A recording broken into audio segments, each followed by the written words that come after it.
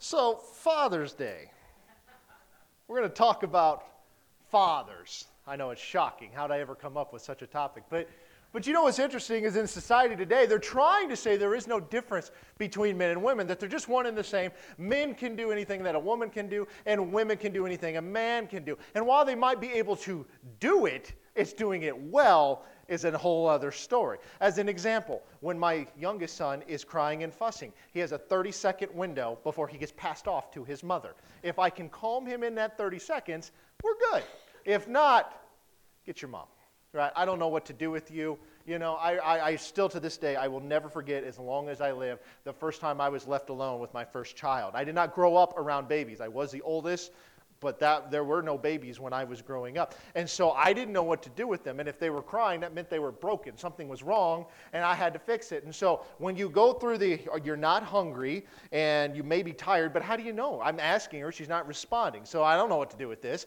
She's got a clean diaper on, so I don't know what to do. I just picked up the phone and told my wife, come home, quit your job. You are not finishing your shift. You are not giving 2 weeks notice. You are never leaving this house again. Thus saith the Lord.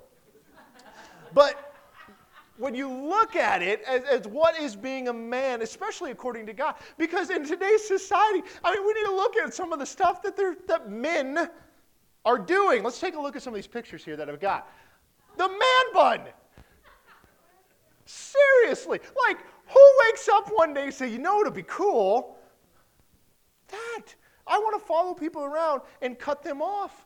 In fact, we play a game. You know how in the old driving games where you look for license plates from other states or windmills or anything like that? When we're walking through these convention halls, we yell man bun. That's what we yell when we yell man bun. And then they've got some of this other stuff that's going on here. Go to the next one. Yeah. The male romper. Come on, guys. Now, ladies, if you didn't get a Father's Day gift, Amazon has those on sale right now. Oh, they're fresh out? Oh, you got the last one, didn't you, Jim? I knew it. I know. Somebody please picture. Normal men look more like me than like that, right? Picture it for a moment. Now, don't vomit, please. But stay with me here. And then one last one. It's like the skinny jean on men. Now, you guys know I used to lead worship in churches and stuff, and I would go to these conferences, and sometimes they'd ask me to lead worship, and I got asked just 2 weeks ago why I no longer do that. I said, because I can't wear the pants. I mean, that's the reality of it. I was at a worship leader conference one time. For the first time ever, I saw a V-neck shirt that hit the guy's belly button. Chest hair galore, and he thought that looked good. I mean, it's messed up, y'all. Men are manly sometimes. So here's what I'm going to do. I've got a few things here that I want to lay out for you. It's called the men's thesaurus. It's for you ladies, really. I want to help you, okay, to understand when a man says something that you can understand it. Now, normally, since we just had Mother's Day last month, I would do it the other way around, but there is no understanding what a woman says. Like, we don't get it. It's not going to happen. But I can help you ladies out. So here's what we're going to say. When a man says it would take too long to explain, what he really means is, I have absolutely no idea how this works. At all. That's what he means, okay? Now, it's true. When a man looks at his wife and says, honey, you need to take a break, you're working too hard, it means one of a couple of things. First of all, the vacuum's on and I can't hear the game. That's one thing. The other thing that's a possibility is you may try to guilt me into helping, and so if you stop, then I don't have to leave this couch. One of a couple of things. Here's another one. When a man looks at you as you're talking, and he says, well, that's interesting, dear. What he really is thinking is, why are you still telling me this? How is this pertinent information to my life? What do you expect me to do with this? Okay? Here's another one. When a man looks at you and he says, it's a guy thing, this is what he means. There is no rational thought pattern connected with this, and you have no chance at all of making it logical. Okay. When a man says, can I help you with dinner? What he means is, why is that's what he means. When a man looks, sure, honey, or yes, dear, kind of vague, whatever, what he means is absolutely nothing. This is a conditioned response. It just comes out of us. We don't mean to say it. It just happens. We have no clue what you were talking about. Yeah, that's true. Preach it, right? Can I get a witness? All right, when a man says, you know how bad my memory is, what he means is I can remember the theme song to Hogan's Heroes, the phone number of the first girl I ever kissed, the statistics of my favorite quarterback, and the vehicle identification number of every car I've ever owned, but yes, I forgot your birthday.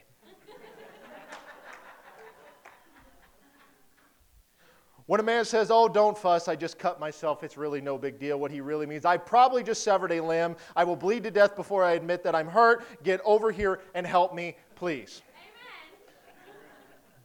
We're tough babies, aren't we? When a man says, I can't find it, what he means is that it is not within the vicinity that I can reach, therefore it is completely disappeared. I am unable to find it. It's like, have you ever opened the fridge and say, do we have any mustard? And she says, yeah, it's in the fridge. You open the fridge, it's not in the fridge, and you say, where is it? Oh, it's in the door. So you look in the door of the fridge, it's not in the door of the fridge, and then she gets up and pulls it out of the door of the fridge? I'm surely not alone here, okay?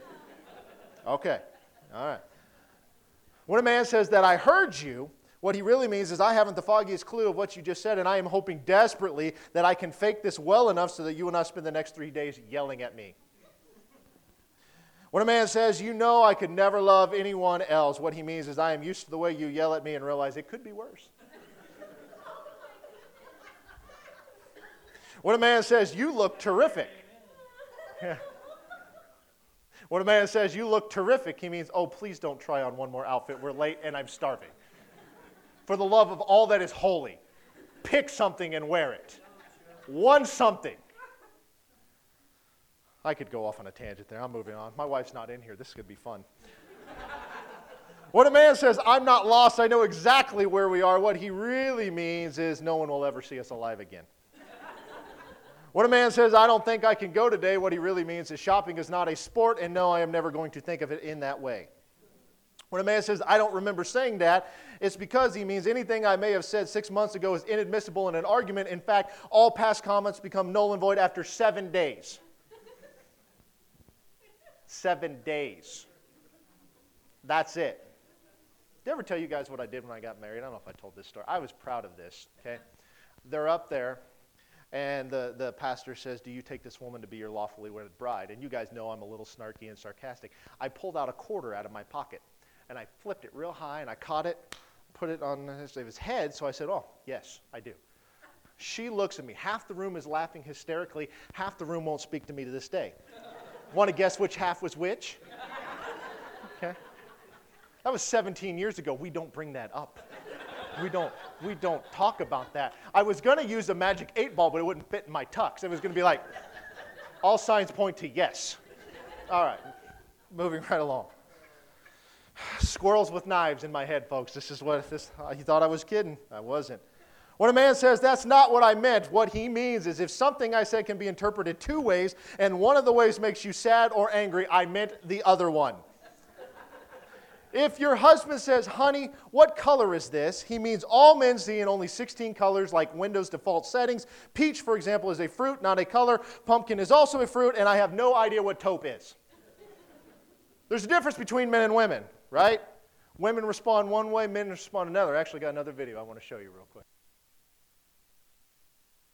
I mean, there's a clear difference between men and women, right? It's pretty obvious. I mean, just as an example, men respond to situations differently than a woman does. A woman typically, not always the case, but typically is the nurturer, right?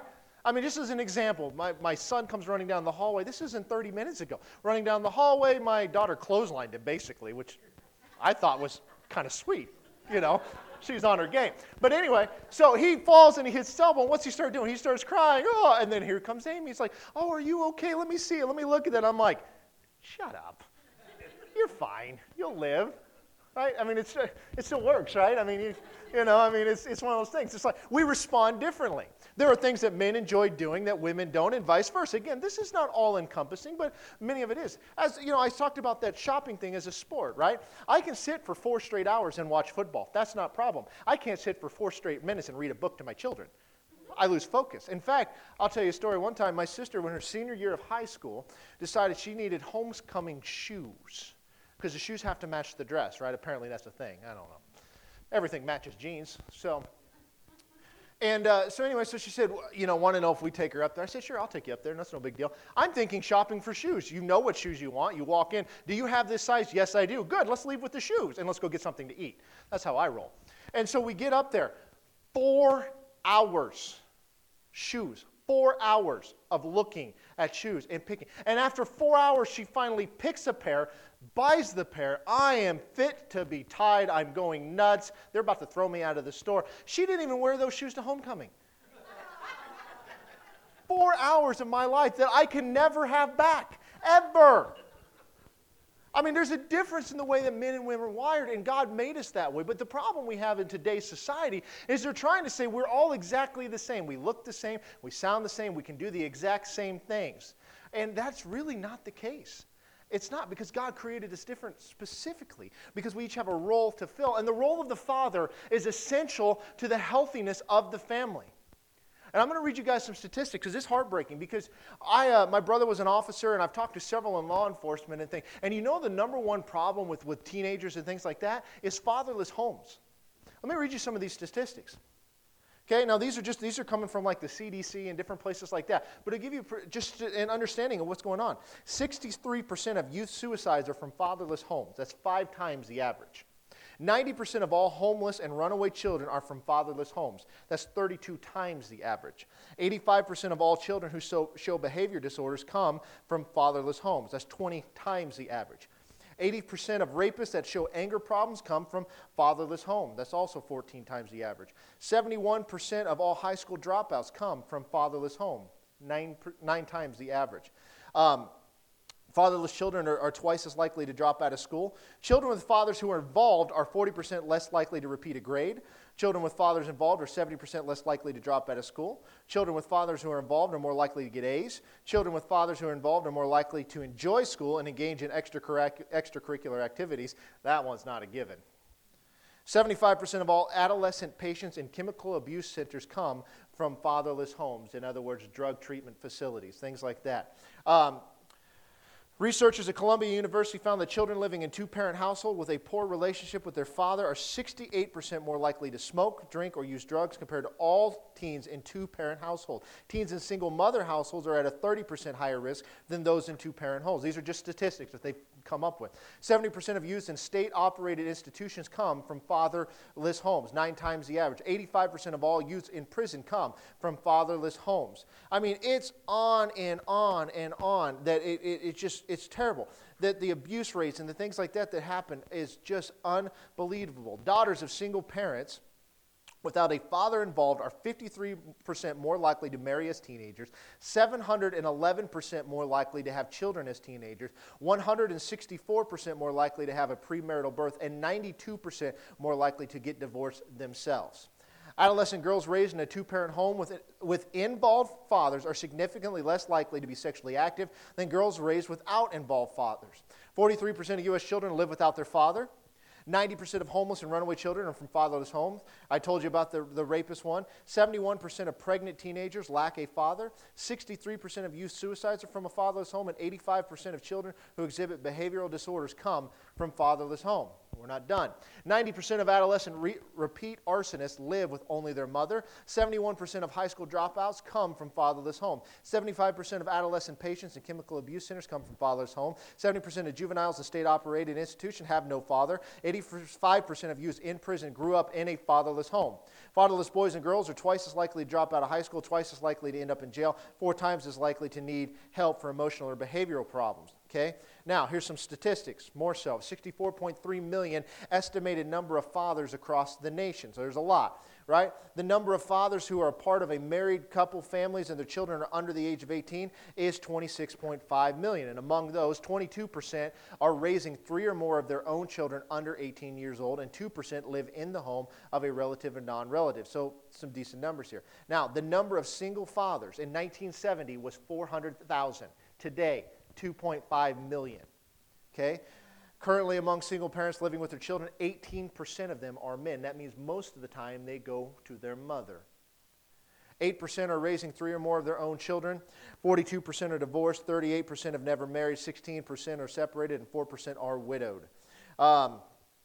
And I could go on and on and on. I mean, it's unbelievable, some of these statistics, when you talk about what happens with the absence of the father in the home. And that doesn't necessarily make you a bad person, because sometimes it's outside of the person's control. There's nothing you can do about it, because fatherlessness is just an epidemic. I had a young man tell me one time, I was up in Omaha, and he had talking about some girl. He said, I'm going to make her my first baby mama. And I'm like, why don't you make her your wife? I mean, what a concept that would be. But it's just in his mind that this is what you do because of how he's been brought up, because he has no father in his home. and his brothers and his sisters don't have the same father, and those fathers aren't around and have nothing to do with the kids. And again, is that the kid's fault? No. And it's not necessarily the mother's fault in all of those cases. But the problem we have here is the father of the household has a very important role in the family. And we want to try to act as if that's just unimportant. That the natural family, the way God intended with a mother and a father, as somehow just like outside of the norm today. That you don't need this. But these statistics are not stuff that they just pull arbitrarily. They study this. Our own sheriff here in town says that the majority of problems that he has with young people that are especially in drug abuse or violent crimes of any kind or constantly just getting in trouble are kids whose father is not in the picture. It's a problem. Because there is something that a father does. There is something that God has given the father to do. I mean, we sing that song, Good, Good Father. He was joking about it as Father's Day. That wasn't intentional. I just picked a song that I liked. Wasn't even doing the math there, like, oh, it's Father's Day. That works well. No, that wasn't my thought. But it's like, when you look at what God did, that is an image of what a father should do for his family. What Christ did as a husband to a wife. And if you treat your wife like Christ did his, the bride, the church, then suddenly these fatherlessness become less and less an issue. Sometimes things happen. Some of those statistics are the father was killed in an accident. Some of those are from fathers who were killed in war, and the children are just, rebelling and stuff. But those are actually the minority. The largest percentage of those statistics that I read you are fathers who are just completely out of the picture and want to have nothing to do with those kids. And you know what? That's heartbreaking. Because anybody can be a dad. It doesn't take much. But to be a father, to be in the life of those children, it's crucial. And not just be present, but be involved. Okay? So from Scripture, when we look at this, what a father does, the first thing that he does is a father leads. He is the leader of the house. In Proverbs chapter 20 and verse 7, it says, the righteous man walks in his integrity. His children are blessed after him. The dictionary, Merriam-Webster dictionary definition of integrity states that the quality or state of being complete or undivided. The Bible talks about how a double-minded man is unstable in all his ways. And conversely, a man who is single-minded, who is focused on what he's supposed to be doing, has this one master that he is obedient to. And when we look at that, that ultimately should be God. But you think about it in the stance of a household, of what we should be doing.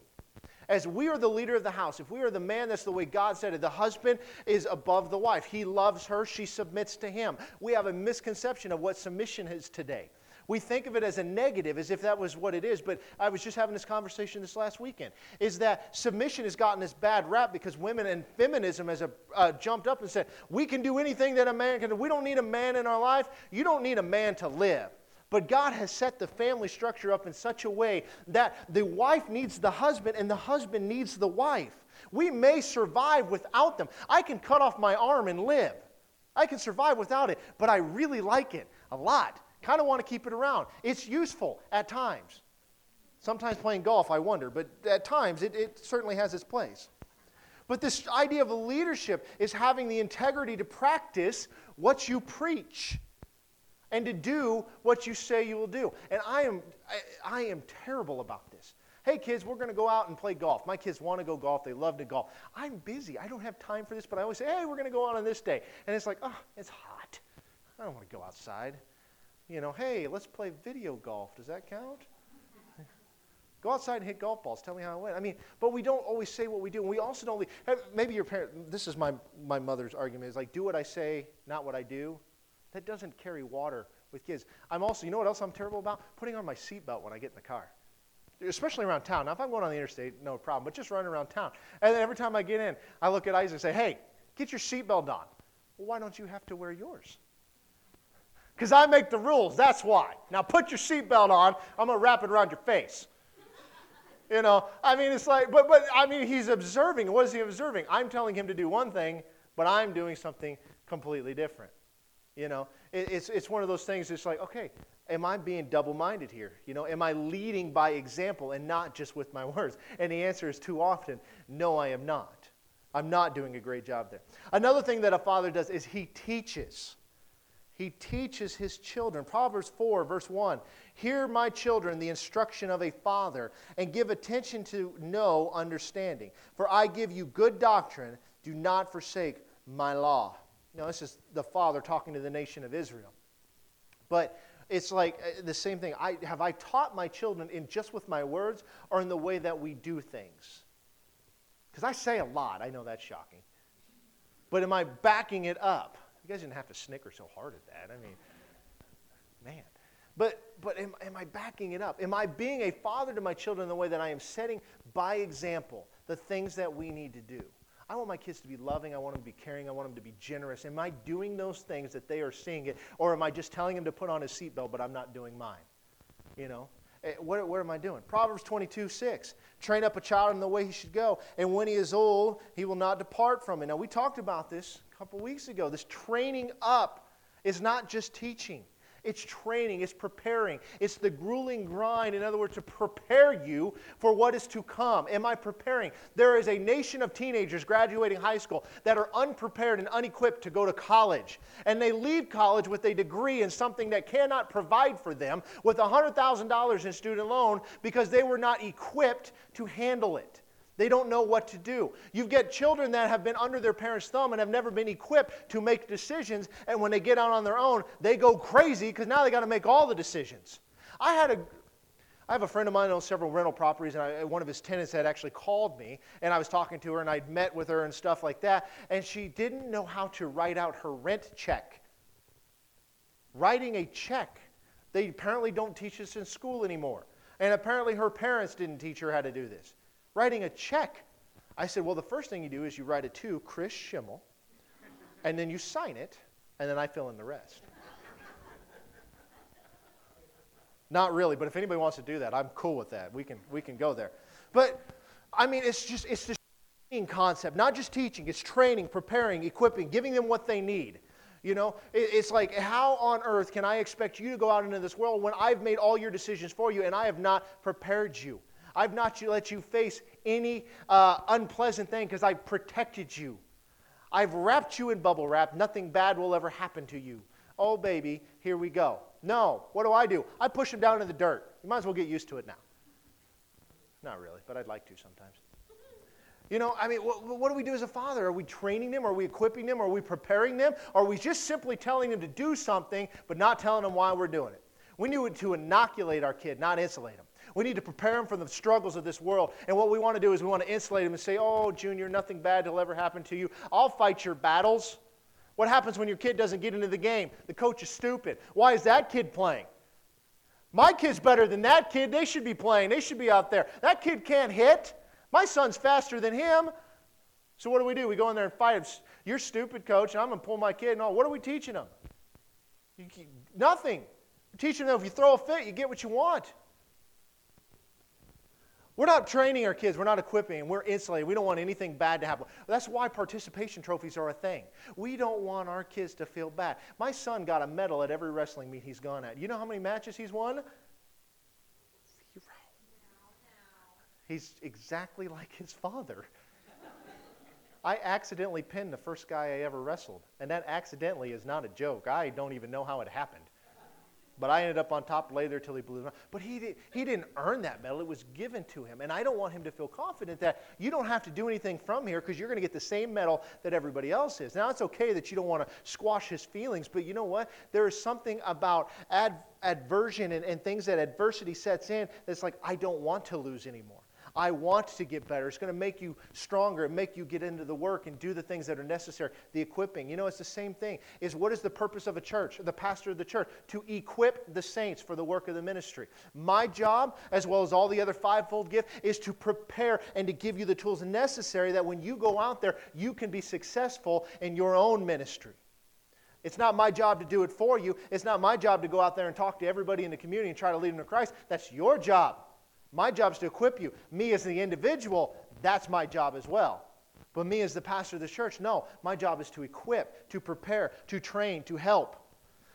What else does a father do? He provides. Matthew 7, starting in verse 9, it says, or what man is there among you who, if his son asks for bread, will give him a stone? Or if he asks for a fish, will he give him a serpent? If you then, being evil, know how to give good gifts to your children, how much more will your Father who is in heaven give good things to those who ask? This verse is talking about the Holy Spirit.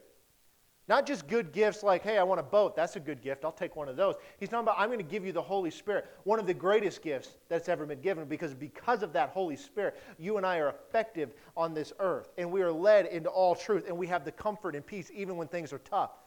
But he provides, that was provided by the Father.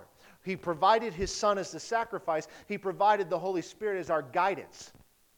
What have you provided for your children? 3 hots and a cot is not enough.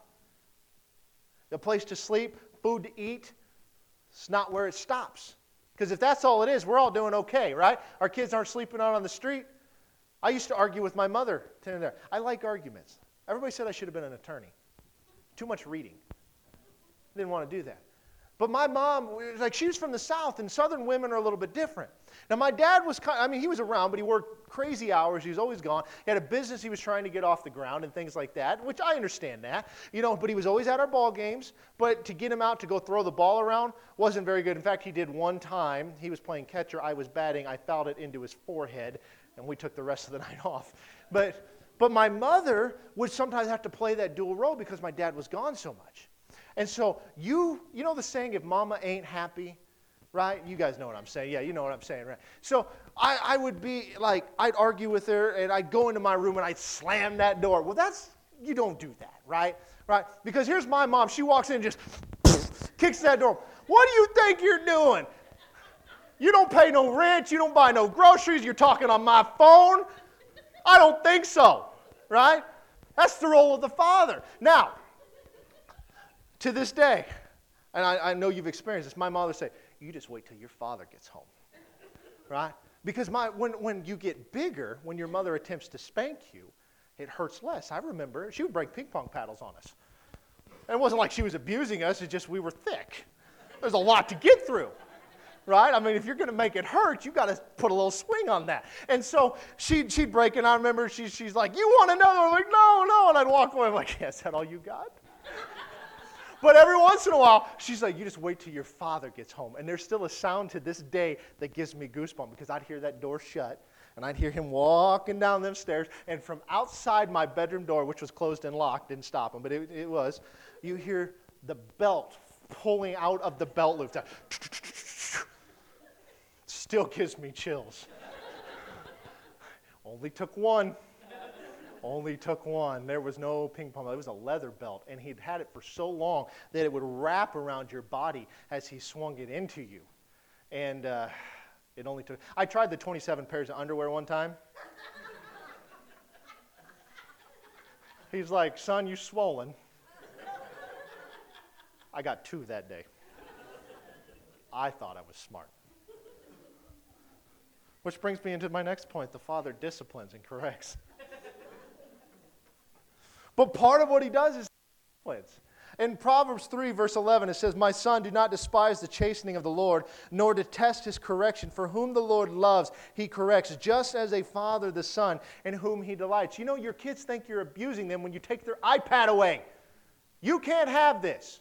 My wife had a 30-minute conversation. I was in Denver. I'm flying back yesterday. He gets his iPad taken away because he smarted off to her. I don't know where he gets that from. I really don't. Yeah, it's something. I mean, I don't know. But she said something to him, and he just went, meh, meh, meh, meh, meh. And then, of course, what does the older sister do? Oh, Mom! and so she's like, did you do that? Nope. Did not. Sticking to his guns. It's like, okay, fine. Grab it from your iPad. No! Why do you hate me? Blah, blah, blah. Oh, I want a new mom. And, so on and so forth. He later admits to it and whatnot. But, I mean, there's abuse. But I wasn't there to take care of it. Now, some fathers are just like, hey, go deal with your mom. Like, just, I can't handle this anymore. But there's something about it's like when my mother would say, wait till your father gets home. There was a difference. Like, there was something about the disappointment of that man that I didn't want. And part of it was I was around my mother so much, and it was kind of white noise. She was always the one getting on me. But when Dad got home and I was in trouble, it was not a good thing. It's the same thing my wife says, like, you know what? I'm going to grab your dad. I'll be sitting here in the office and stuff because, we live right over there, which is really good for getting stuff done. And we homeschool, which helps a lot. And so, I have to play principal once in a while. And so she'll send one of the kids into my office, and they'll just sit there, and they're kind of crying. I'm thinking, can I help you? Did you bring me a snack? Why are you here? And so he sits there, or she sits there and says nothing. And then a few minutes later, she'll walk in and say, "Did your son tell you what he did?" "No, he's just crying. I have no idea what's happening." And I get to play the principal and stuff. Because what do they hate? They hate me having to discipline, because when I do it, it means something different. 2 Timothy 3 says, "In that from childhood you have known the Holy Scriptures, which you are able to make you wise for salvation through faith, which is in Christ Jesus. All Scripture is given by inspiration of God and is profitable for doctrine, for reproof, for correction, for instruction in righteousness, that the man of God may be complete and thoroughly equipped for every good work." Discipline is important. It's something that we have to do. It's not because we don't like them. It's because we want to protect them. You know, when I tell my children, "That stove is hot, don't touch it," it's not because I'm a fun hater. It's because that stove is hot and it's going to hurt. But what do? "I must be making it up. It can't be that hot. I wonder what it feels like." That was me growing up. I was the one that said, "I wonder, we jump really high on the trampoline. I wonder if I push it next to the 2-story house and jump off the roof, how much higher I can go." You know how much higher you go? None whatsoever. You bottom out, and it hurts a lot. And then one day I said, "Hey, there's a bunch of cute girls over there. What if we spray it down with the hose and we get water all over? I bet they'll think that's pretty cool." Yeah, it is really cool, until you slip and fall off and have to go to the emergency room because you can't move your wrist. Not the smartest, but there are things that you do and things that you don't do. My mother never thought she'd have to tell me, "Don't push the trampoline against the house and jump off the roof, because that's bad. That could hurt." But she did. She didn't tell me that. I mean, but again, but from the parental standpoint, it's not like we enjoy disciplining our kids. Well, sometimes we do. Sometimes they're just grinding on your nerves. You're like, "Oh, I can't wait to spank you. Get over here, boy." In fact, my son, I just get home about right before he goes to bed, I just give him a spanking because I figure I missed something today. And you have this coming, and just, that some people pray with their kids before they go to bed. I spank them. So that's not true. I know this is recording. This is just a joke. Okay. But this discipline that we provide for our kids is the same one that the Father does for us. Because there are times in our life where we go through things and we're like, "Oh, this isn't fair. Look at Job. Why are you taking this from me? Why is this happening? Woe is me. The thing that I greatest feared has come among me." It's like I remember a time where we've gone through peaks and we've gone through valleys and we've gone through it all. And I'm thinking, "God, why? God, why?" And yet in all of it, there was always something that I was too stubborn to just simply listen to. So I had to walk through something a little more difficult. It's like, "Hey, if you don't want to listen to me, that stove's hot, go ahead and touch it. Tell me how that works out for you." We have these guardrails that we ignore because we hate discipline. And the Bible tells us that we should love discipline. And because the Father loves us that He disciplines, because I love my children that I whip them when they get out of shape, that they don't go screaming through the restaurant. Because why? You're not going to be that kid. You're going to be a different kid. You're going to have your own problems. Another thing that we do is we protect them. A father protects. Proverbs 14:26. "In the fear of the Lord there is a strong confidence, and His children will have a place of refuge." It's having this respect of the Father. The honor thy father and thy mother is not just words to say. It is something we do. You're giving honor and paying homage to them. And even more so the grandparents and such. Because when they are being honored, then the kids get where it's coming from. I have a friend of mine who is very good with disciplining his kids. Very good. They are super well behaved. And he's not like super authoritarian, like he's just dropping a hammer on them all the time. But there is something about him. Now, he's a giant. He looks almost like Sasquatch. Now, nobody knows what Sasquatch looks like, but if there was a Sasquatch, he is the Sasquatch. He started shaving when he was 6. So he's a hairy man. And so, but when his kids are getting out of line at a restaurant, he just looks at them. His daughter's name is Eliana. He's like, "Eliana?" She just stops. Right? It's the same thing that happens when I do that to my wife. "Amy?" And she instantly turns her attitude around and submits. We don't use the S word in my house. But this fear is not afraid, it's reverence. We're not afraid of God. We're not afraid of the Father. We reverence God. The reason we do the things we do is because we respect God. And this change that has taken place in us when we become believers. And because we respect Him, then we talk differently. And we act differently. And we are different. We are more generous. When you're not married to your checkbook and suddenly it's like somebody needs something, here you go. What can I do to help? There's something about it that changes this reverence, this understanding that God is here. He's protecting us. The Lord is my refuge. In him I will not want. I mean, it is all over the place. Another thing that a father does is a father loves. Psalm 103:13. As a father pities his children, so the Lord pities those who fear him. There is something about a father-daughter and a son and a mother. There's a little difference. But, okay, one of the statistics that I didn't get into, but teenage pregnancy can typically be traced back to the relationship that she had with the father, because if she does not feel love from the father, she will go and find it. That's not always the case, okay? This is not an all-encompassing thing. But I have done, I'll say hundreds, I mean it's literally hundreds of counseling sessions with pregnant teenagers, and typically it is some poor relationship with their father. Something is amiss. Sometimes it's reconciled down the road. Sometimes it doesn't. But they're seeking this affirmation and this love that only a father can give. And so in that, they start looking for it, and they're never satisfied. We as men are not the most nurturing people in the world. We're the ones that say, rub some dirt on it, right? We do not carry Purell with us. Get some germs, it's good for you. You'll be all right. I mean, that's just how we are. We're wired a little bit differently.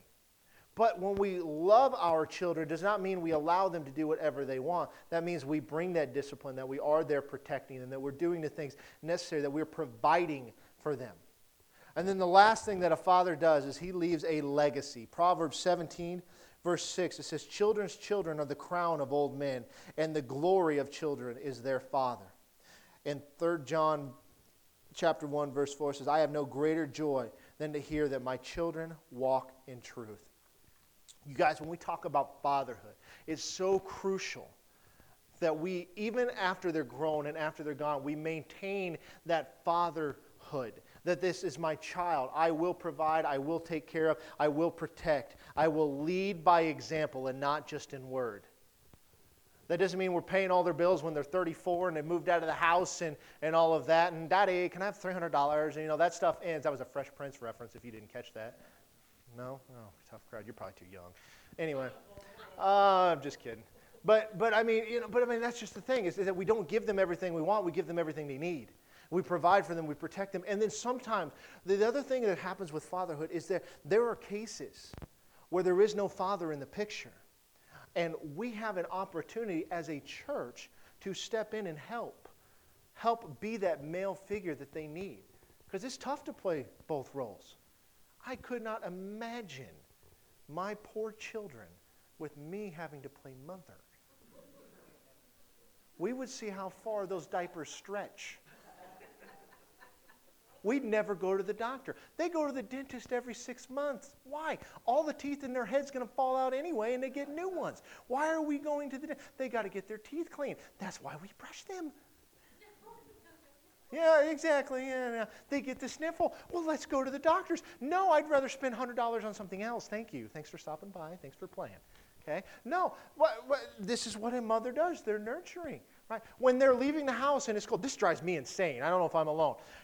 When it's winter time, mind you, okay? Not now because it's hot. But in wintertime, you walk from your house to your car. Let's say that's 20 feet from where you park. You get in the car, that is warm. You park wherever you're going, you get out of that car, go into whatever building you're going to be in. Let's say that's 100 feet. We'll give it that far. Why do we have to go back and get coats? It's not that cold. We're not going to be in the cold that long. Why do we have to stop what we're doing? We're always late. We're walking out there. Oh, the kids need jackets. No, they don't. They're not standing outside in it. That's what a mother does. What does a guy do? We're late. Let's go. We got things to do. That's the difference between a man and a woman. There's something hardwired different that God has put both in place to protect, to give, and to bring the other side of the coin that sometimes a woman just doesn't have. And that's okay. Because we are different. We were created that way. We should honor God in our families. And we should honor God in the way that we raise our children. We should honor God in really everything that we do. And you know how you know if you've left a legacy? Is do your children fear the Lord the way that you do?